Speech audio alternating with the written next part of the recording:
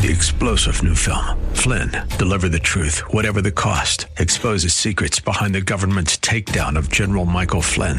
Flynn knew what the intel world had been up to. He ordered the first audit of the use of contractors. This set off alarm bells. He told the truth. He was the most dangerous person for Donald Trump to hire. They had to get rid of Flynn. Flynn, deliver the truth, whatever the cost. Available now. Watch it today. Go to salemnow.com. salemnow.com. Thanks for listening to the Town Hall Review with Hugh Hewitt podcast, bringing to you the best voices on the stories and issues that matter. Helping make it all possible is the generous partnership with the Pepperdine Graduate School of Public Policy. Here's another piece I'll trust you enjoy. Tom Homan's coming back. Yeah, Tom Homan's coming back. I would say that would be announced next week, except I'd rather announce it now. Well, he'll be a border czar. He'll be very much involved in the border. Okay. He'll be reporting directly to me. The President of the United States announcing Tom Homan, who I think is a tremendous patriot who has had such a great career in trying to protect our border and preserve liberty for this country, for our citizens, and for our legal immigrants in this country. And he is going to be a new border czar. Not exactly sure if that title is in the list of cabinet positions, but he's going to be working very closely with the president. I bring that up because, my goodness, has Daniel Horowitz been on the case as it pertains to the border crisis and to, well, infectious deadly diseases that are coming into the United States by way of Guatemala, El Salvador, Honduras, the migrant caravans that have been at the center of so much of the controversy right now over our border issue. Daniel Horowitz, senior editor at Conservative Review. You see him on CRTV. And if you haven't yet read his book, Stolen Sovereignty, you don't know what you're missing. Daniel Horowitz, good to have you here on the Dennis Prager Show. How are you, my friend? I'm doing all right, thank God, but just warning you, no hablo español. No, neither do I.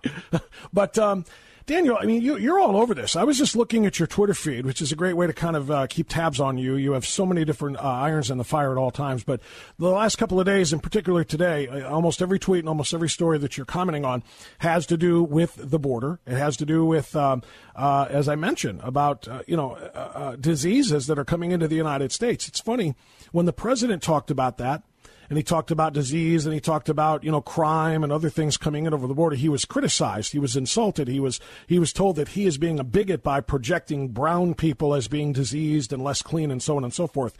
But based on some of the reporting you're doing right now, especially by way of Twitter, that is exactly what we're seeing, Daniel. It's been very frustrating. Every aspect of this border invasion, every single one, it's like pulling teeth. We have to spend 6 to 12 months hitting this before the truth finally comes out on issue number 1, and then they still deny issue number 2 and 3, and then we prove 2. I mean, it's a slow process. So, Border Patrol, CBP press told me blatantly it's just the flu and chickenpox. That's what they said a couple months ago. I knew that was a lie. I had about 50 different sources that there were measles, particularly mumps, which we'll get to in a minute, tuberculosis, scabies, flesh-eating diseases, and many, many other things. Obviously, some of the things aren't contagious; they're mosquito-driven. But a lot of problems coming over. It was obvious. You have to understand that the secretary or acting secretary of DHS testified several months ago that they are coming in unsanitary conditions. They've never experienced sanitary conditions. They've never seen a doctor, and they're not vaccinated. Largely, what's coming from Central America are individuals that, by the way, border officials will tell you often don't speak Spanish. They're the indigenous population of the rural areas, so there's a big gap between health coverage and vaccination among the more relatively affluent city dwellers versus those in the rural areas. And then, in addition, they're now coming from Haiti, Cuba, Venezuela, which, I mean, you have every disease known to man now that their system collapsed. And now you got Africa with yellow fever, Ebola, also 87,000 cases of measles in Africa, in Congo, but as well as Angola and Cameroon, which we have several hundred coming from there as well. So it doesn't take Sherlock Holmes to realize that if you have hundreds of thousands of them coming in just helter-skelter, it's a prima facie credible threat to the American people, right? That was obvious for months. Our laws, 1182, of 8 U.S.C. make these people inadmissible, and 1222, 8 U.S.C. 1222 requires the government to detain them, quote, for a sufficient time to enable immigration officers and medical officers to subject such aliens to observation and an examination sufficient to determine whether or not they belong to inadmissible classes, meaning inadmissible health classes. That has not been followed. Those laws, that is the law. You will not get a stronger law passed. It has not been followed, and now we can confirm that. Daniel Horowitz is my guest. Daniel is a senior editor at Conservative Review, also the host of the Conservative Conscience. You're tweeting links to the CNN report about mumps and chickenpox. 5,200 people in ICE custody quarantined for exposure to mumps or chickenpox, and you're talking about a lot of other diseases as well. When you mention 1182, 8 U.S.C. 1182 F, and the president's right to essentially deny admission to the country any class of aliens or non-aliens, if they're refugee, or if they are asylum seekers, that is up to him. What does Congress need here? To say, to recognize this, as you just described it, as a public health crisis. If these people are let go into the whole of the population, and remember, Daniel, as you know, if 5,200 people are in ICE custody quarantine, how many of them slip through? How many of them are now spreading these things throughout the populations to the point where Congress would say the president must invoke his powers here, rather than fighting him, but actually encourage him to do something to stop this before it becomes a deadly situation? Well, I mean, you said you have the money quote there. I actually was referring to a more specific clause. It's 1182A1. And so 1182 is a list of all the inadmissibles, right. Criminal, terrorists, everything. So it's interesting that A1, the very first inadmissible, is health grounds. Very interesting. It's that law has been in place since 1891, but it's really been in some fashion in the states and the colonies since the colonial times. There is nothing stands in the way of that. That is everything. It's not being followed. But you're speaking about 1182F as the broader shutoff, that whenever the president determines that it's just straight up detrimental, which, my gosh, this is drugs, crime, gangs, the cartels, public charge, you name it, he could do it. And then in addition to that, you mentioned he has his own inherent authority. The court in Knopf v. Shaughnessy, its 1950 case, said the exclusion of aliens is a fundamental act of sovereignty. The right to do so stems not alone from legislative power, but is inherent in the executive power to control the foreign affairs of the nation. So absolutely they could push them back, refuse to bring them across the Rio Grande River, push them back, hold them, quarantine them. You brought up another... But what would happen, question. Daniel? Oh, I'm sorry. Go ahead and finish your thought there, and then tell me what would happen, because they would immediately file a lawsuit, and some judge would enjoin that ruling by the president. Well, a couple things on that. So first of all, that in that way, that dramatically has not been tried yet.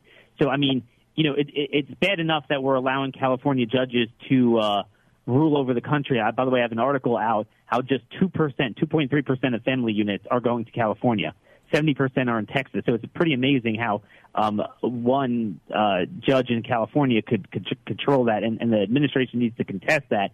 But this has not even gone to court, and actually it has gone, and the Supreme Court ruled with Trump when he said Somalis and Yemenis and Iranians are inadmissible. He could do that with all countries coming to the land border. John Roberts was very clear that 1182F, quote, exudes deference in every clause. So it's a mystery to me why they haven't invoked that. But going back to the diseases, you mentioned a very important thing. There's 297 confirmed cases, according to the CNN article, of mumps in the ICE facilities. But here's the bigger question.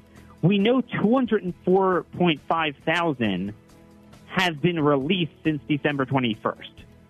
And most of them, particularly anyone with a kid, and kids are more vulnerable to all this stuff, particularly mumps, they're released immediately. They're released within hours. They're never brought to ICE facilities. It's important to remember that, there's nothing unique about those being held in ICE facilities versus those that are released. If you have 297 confirmed cases in September in ICE facilities, that means that there are at least as many that got into America. And the reason is this. Here are the facts that we know. It was kind of cute looking at the CNN article when they said it's unknown where what was the source and how it spread. And I was laughing because the sentence before, they say that last September was the first time the agency recorded mumps cases. Now, given that the border beat reporters for CNN, God bless them, they don't know much about immigration and the issue like we do here at Conservative Review and Plays Media, they would know that last September is something very significant about that date. Last September is when Honduras declared a national health emergency on mumps. So it's not just random. There were thousands of cases. There's something else about September, October. Remember what happened last fall right before the election? We had the largest caravan start. Do you know where it came from? It came from Honduras. Originally, more of the migrants were from Guatemala, but now if you look the last 5 or so months, it's flipped because the caravans really brought in a lot of people, and they originate in Honduras. Most of them leave from San Pedro Sula. It's a northern Honduran town with about 1,336 confirmed cases of mumps. So, again, you don't need to be a healthcare professional, scientist, or Sherlock Holmes to figure out what's going on here and the timing and where it came from. So this didn't germinate in the ICE facilities like the media will try to blame on them. It obviously came from the border. We also know that according to the Homeland Security Advisory Council report, about 73% of the children in the family units coming over are what's considered of tender age, 12 or younger. So you're really asking for it there. And then we also know 204,000 were released, many of them just straight up without ever going into ICE custody. Now, let me explain to you the difference between ICE custody. ICE custody, once they see the mumps, so then they gave them blood tests. Mm-hmm. When you're caught by Border Patrol and released hours later, the only thing they do is ask you to lift up your shirt. They check for chicken pox. Or if you're dying out there, they're certainly going to do triage. They're going to help you. But they don't screen you for diseases. McAleenan testified before the Senate Judiciary Committee, was it Monday? Earlier this week, he said family units are released into our communities with unknown vaccination status and without a standard medical examination for communicable diseases. By the way, that's a straight-up violation of federal law right there. And there is the story. So the question nobody is asking is how many got away? Right, and that is exactly the issue as far as this potentially being a massive, widespread health crisis. What is Congress going to do about this? First of all, two questions. Is Congress going to address this health crisis at all, or are they going to just continue? They passed, the Democrats did last week, essentially a mass amnesty for 2 to 3 million illegals who are already here. Are they going to continue that down that same road? Are they going to address the health crisis at all? And second of all, I played the clip of the president this morning announcing Tom Homan as a quote-unquote border czar. I love Tom Homan. I love his ideas. I love his passion. I love his dedication and his patriotism. I just don't know if he's going to have the tools that he needs to make any changes as it pertains to the border and as it pertains to keeping out people with these diseases. So first off, broadly on any aspect of the border, they're not going to act. No, they won't. Even with the health crisis. They'll give what? Even with the health crisis. No, I said broadly. The health crisis for sure not, because they don't believe it exists. You're not allowed to talk about that. That's a no-fly zone. Just so you know, it doesn't exist. See no evil, hear no evil. Let me give you one more data point real quick.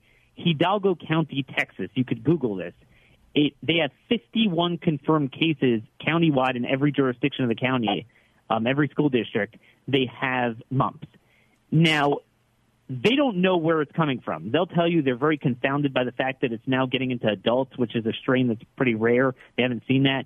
It has more mumps than any county in America. Do you know what Hidalgo County also is? It is the most trafficked of the 32 border counties. That's the section of the Rio Grande Valley with McAllen that has the number one numbers of illegal aliens coming through. And the local county officials, they will tell you, we don't know, but they are certain it's not from the illegals. That is the mentality. It's unbelievable. So no one in Congress will even mention what you're talking about, much less do something about it. You're not allowed to talk about it. So that's what that. As far as Homan's concerned, he's a friend of mine, personal friend of mine. It's funny. He'll tell you to this day, I'm nothing but a cop. He's a blue collar type of guy. Really good man. President couldn't have picked anyone better. Here's the big question.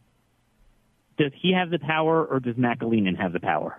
And I don't know the answer to that, and that's going to matter a lot. Will they clash?